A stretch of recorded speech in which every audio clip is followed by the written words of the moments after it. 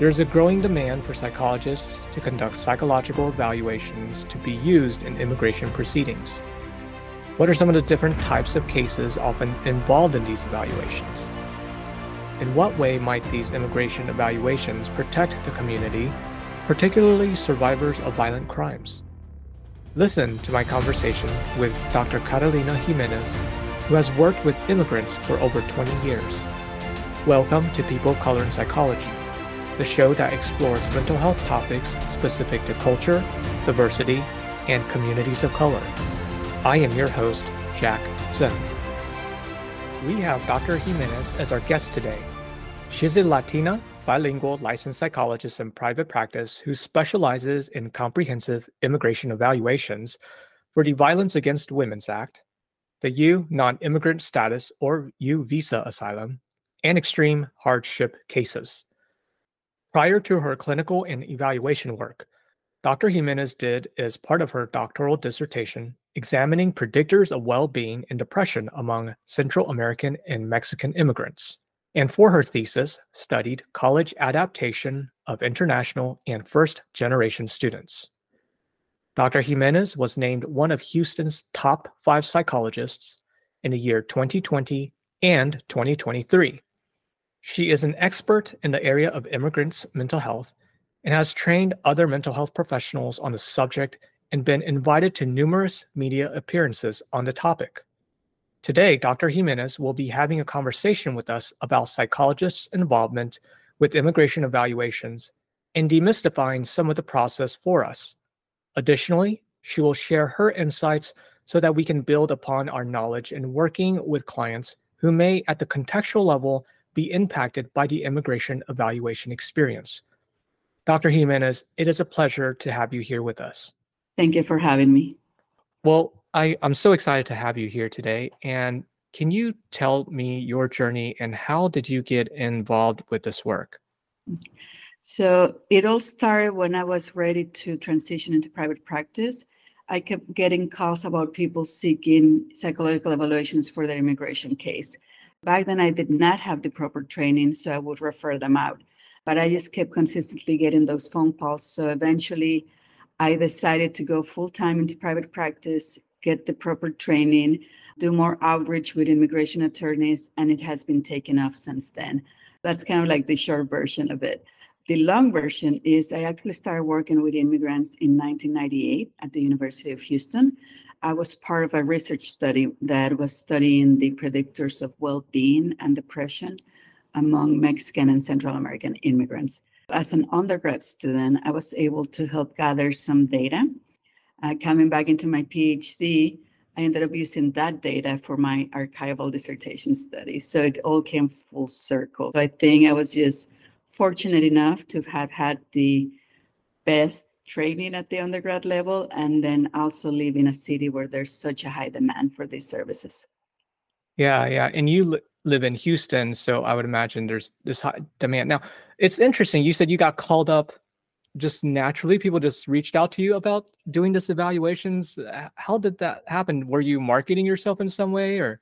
I was not. I think they were just doing a Google search for psicólogos en español, so Spanish-speaking psychologists, and they were just desperate trying to find someone who could help them, that they will just call anyone who was a psychologist who might be able to work with them in their language. Wow. Okay. Now, I'm actually curious about your interest in the field. Can you share with us maybe something others don't know about you, or just how did you get into this field? I actually started pre-med as an undergrad because, my parents wanted a doctor in the family. And then because of that research project as an undergrad, when I was interviewing immigrants and seeing the differences between the way that some of them express or try to inhibit their emotions, that got me really interested in psychology. Thanks to that research study, I ended up becoming a psychologist. But I remember thinking, people are interesting, people are in pain, I want to help people. And just the more I talk to people, the more I realize how complex we are. I switched from pre-med to psychology. And initially, I was actually just going to go for a master's in clinical psychology. When I finished that degree, I worked for about a year as a substance abuse counselor, and I realized I still had so much to learn. I went back for a PhD. And that's where I met you. So I'm really happy about the path that life has taken me down on. Yeah. I really loved our conversations just informally in graduate training. Now, one of the things that we've mentioned and talked about too is, and this is one of the questions I ask a lot of folks, that is, as a person of color, what were some of the challenges you experienced that you would be willing to share? Ironically, about assessment, I remember being in my master's program, taking these intellectual assessment classes, personality assessment. In terms of intellectual assessment, we get trained in some of the skills like the Wechsler assessment, intelligence scale. And there were certain words I just could not pronounce due to my accent. So I remember the professor at the time telling me, you will never be able to do assessment. I was extremely discouraged.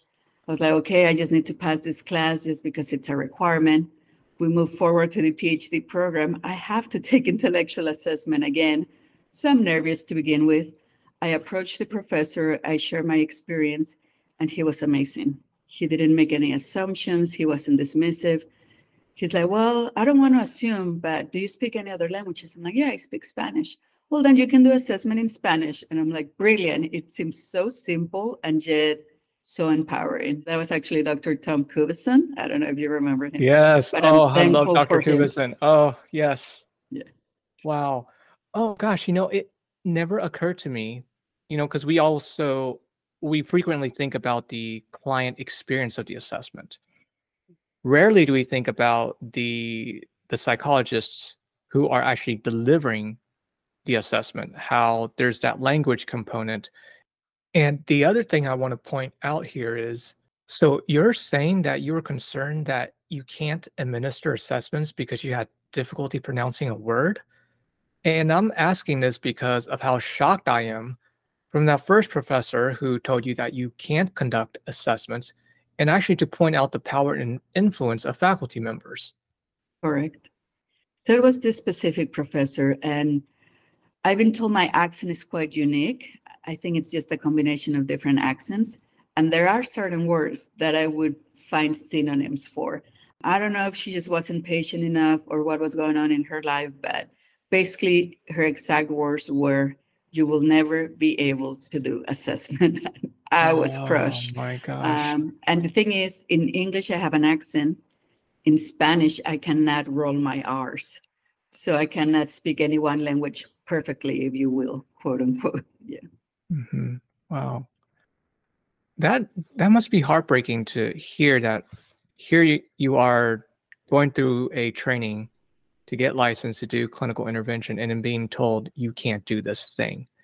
And it's so amazing. And for those who don't know Dr. Kupizin, he is a white psychologist. So that is amazing to have an ally who is really empowering you.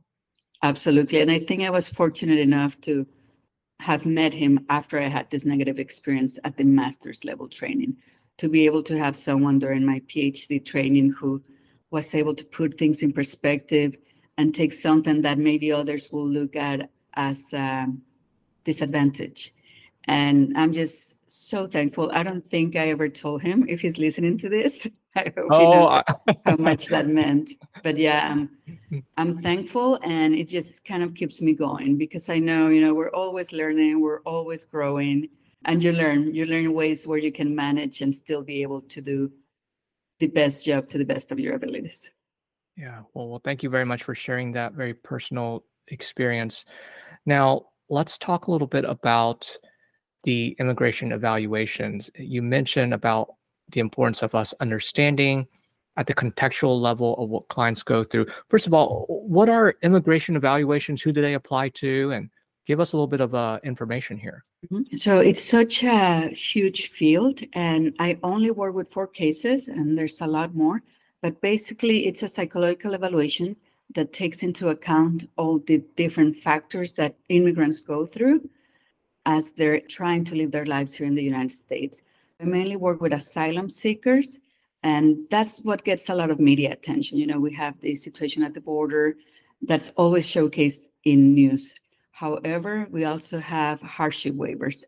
So this specific ones is for American citizens or lawful permanent residents who are trying to help their loved ones stay in the United States. That's another misconception, that all the evaluations are for immigrants. The majority of my work is with residents or citizens. A third one will be the U visa, and this is for people who have survived a violent crime. So if they suffer any physical or psychological abuse during the crime, they could qualify for this visa. And basically, it helps the entire community. It doesn't just help immigrants. If they're not scared to come forward, report a crime, help the police kind of make sure that the criminals are detained, then that benefits all of us. They may have a pathway to legalize their status, and then we also help create safer communities. And then the last one was, it's called VAWA. So it's the Violence Against Women Act, but it also applies to men. And that's for anyone who has survived any type of domestic abuse and their significant other. It doesn't have to be a spouse. It could be a partner, as long as the partner is an American citizen or lawful permanent resident, they could apply.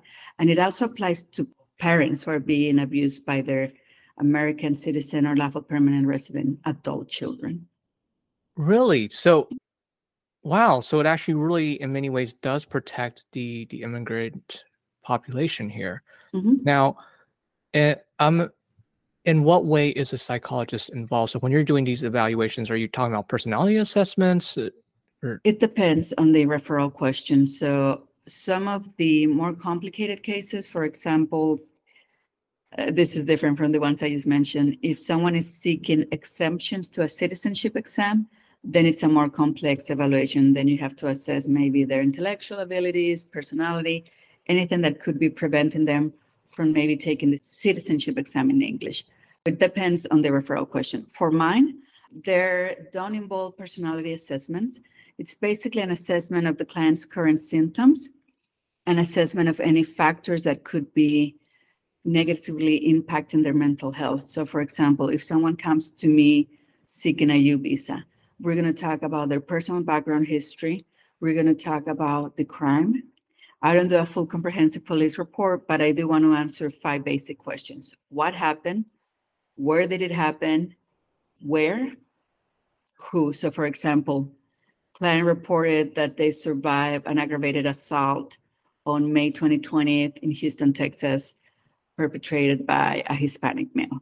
We want to get a gist of what happened, but then my focus is going to be on the impact. Does the client have any symptoms of PTSD? How has the client been affected after surviving the crime?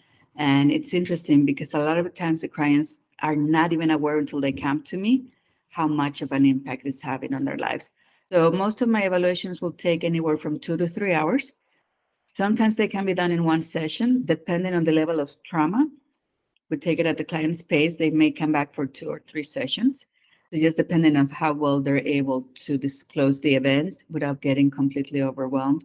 And of course, keeping in mind what's in the client's best interest, we'll either get through it on one time if that's what they want, or have them come back again. So after I meet with them, I see if there's any applicable diagnosis. I write a report. The report is sent to the client and the immigration attorney, and the attorney sends it to immigration. So that's all I do. I just work with the client. The referrals may or may not come from the attorneys. It's a short-term work, so it's not ongoing treatment. I don't provide therapy afterwards. The main reason is to assess current psychological state and to write my report. Within that report, write my recommendations. Wow. So there is a lot of intersection in understanding the law and also some of the legalities that's involved. And I take it the reporting is also unique. That's something you've had to learn. Can you share with us? Because I think you mentioned the importance of getting training in this Yes. area. Yeah, So, sure. Yeah. so I build on the skills from graduate school. We all know, well, most of us, if we were trained, we know how to conduct intellectual assessments. We know how to conduct personality assessment. We know how to conduct a clinical interview. We know how to assess for symptoms. However, when it comes to immigration evaluations, the training has to focus on not necessarily becoming an expert on the law, but becoming aware. What are U visas? I didn't know before I started this training. I didn't know U visas existed. I knew about violence against women, I knew about domestic abuse, but I did not know that you could get a VAWA visa. So becoming more informed about that intersection between law and immigrants' experiences, but also the field of psychology. To give you a more specific example, in terms of hardship waivers, people get so confused because they think the evaluation is for the immigrant. However, it's for the American citizen. So that's the first thing. If you don't know what a hardship waiver is, you could potentially end up doing the evaluation on the wrong person. Wait, So hold on. then, So hardship waiver applies to the U.S. citizen? correct. So that's where we're trying to prove what hardship the US citizen or lawful permanent resident may experience if their immigrant spouse left the country. Oh, so there's this connection of being involved in a relationship when your spouse is an immigrant, and that also impacts the U.S. citizen. Wow. Okay. Correct. And if we don't know that, we end up doing the evaluation on the wrong person, then you have to redo it. So that's one of a very specific example of why it's so important to get the right training. So then, I'm talking to the person. We talked about how they might suffer if their spouse left the country, how they may suffer if the hardship waiver is denied and they have to move out of the United States with their loved ones. So we assess hardship both through separation and hardship with relocation. And I would have no clue to do that unless I took the trainings. Wow. Wow. Okay. And thinking about our podcast, our message, is there something you would like our listeners to know about? Just be very aware that you don't have to be an expert in immigration law. Always consult with the immigration attorney if the client has one. That's their job, to know the law, to kind of guide the client through the immigration process, and make sure you keep that open communication with them whenever you're confused. They have some clients who will call me and tell me, no, the evaluation is for me. I'm 100% sure, and I don't want to be disrespectful to them. So I'll phrase it in a way, well, let me consult with your attorney. And sure enough, it wasn't for them, it was for their spouse. So make sure you have proper training. And, we talked about how that's a broad statement. So make sure you have training specifically for immigration evaluations. And then under that, there's even more specialized training. There's training for asylum cases, there's training for hardship waivers, and there's trainings for domestic violence cases. And we still have a chance to use all our other training that we have accumulated throughout the years. So maybe you're certified, you volunteer maybe at a hotline for survivors of abuse. You can still draw on all that training. I don't want to minimize that. We do have valuable experiences. However, the one point I want people to take away from today is that because it is such an important thing for our clients' lives, we should consider getting as much additional training in terms of the immigration aspect of it as possible. Dr. Jimenez, I just want to say that I learned a lot in our conversation today, and just being able to speak with you about immigration evaluations briefly. I'm wondering, where can listeners find you? You can follow me. I'm on Facebook, Instagram, and Twitter. I'm most active on Instagram, Dr. Carolina Jimenez, also on my website. So it's HoustonImmigrationEvaluations.com. I try to make it easier to remember. And they can also give me a call. It's 281-709-2933. If I don't answer, leave me a voicemail. I promise I'll get back to you. So I think the website and maybe sending me an email. I'm happy to refer people if they have specific questions to trainings. I'm happy to answer any questions they may have about the work. All right. Well, thank you so much for your time. And I guess any other final thoughts that you might have? No, thank you so much for doing this. I'm really glad you're doing this important work. I was excited when I saw the podcast and seen some of the other interviews that you've conducted. And I was just excited that you're creating a space for us to share our experiences. I don't think I ever told anyone before about that experience in grad school, that I didn't realize how much it had impacted me. And it just feels good to finally be able to say it out loud and say, she was wrong. The professor who told me I would never be able to do assessment. Thank you for creating the space, and thank you to every professor who trains us to become psychologists. Dr. Jimenez, thank you so much for your time today. Thank you. I hope you liked this episode. Please subscribe and share. We love to hear from you, so send me a message on LinkedIn or email. The People of Color in Psychology is brought to you by the Multicultural Counseling Institute, and I'm your host, Jack Zen.